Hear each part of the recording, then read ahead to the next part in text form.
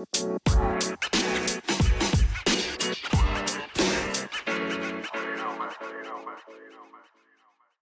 everyone, this is Scott Letts. Welcome to another Bible reading of the day. Today we're in Numbers 24, 21 through 22, and then Luke 16, 19 through 31. Let's go ahead and read the scripture.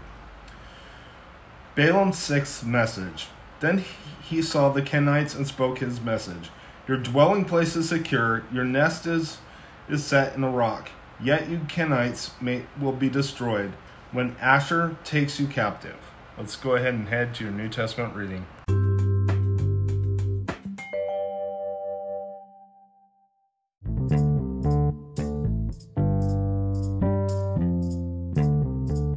This is your New Testament reading, Luke 16, 19 through 31. Let's go ahead and read the scripture.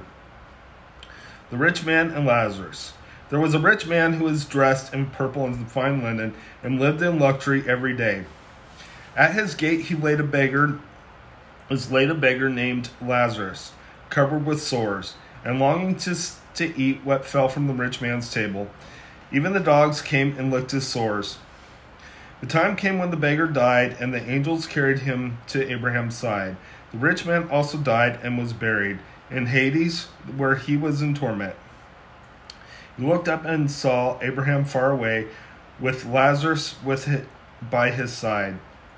So he called to him, Father Abraham, have pity on me, and send Lazarus to dip the tip of his finger in water and cool my tongue, because I am in agony in this fire.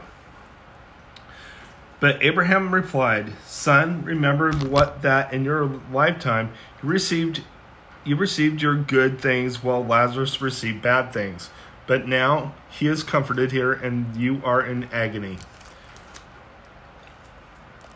And besides all this,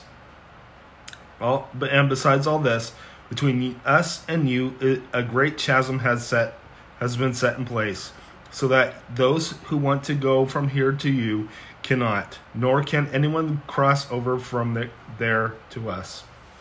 He answered, Then I beg you, Father, send Lazarus to my family.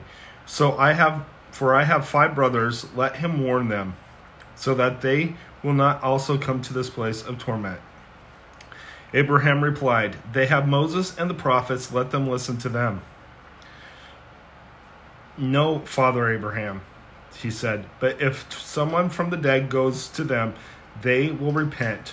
He said to him, If they do not listen to Moses and the prophets, they will not be convinced even if someone rises from the dead. Let's go ahead and close in prayer.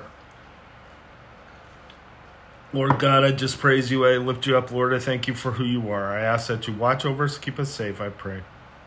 Please, Lord, let those who don't know you hear our message, Lord. Let them hear the message of the gospel so they can be saved. In Jesus' name, amen. God bless you. Have a wonderful day.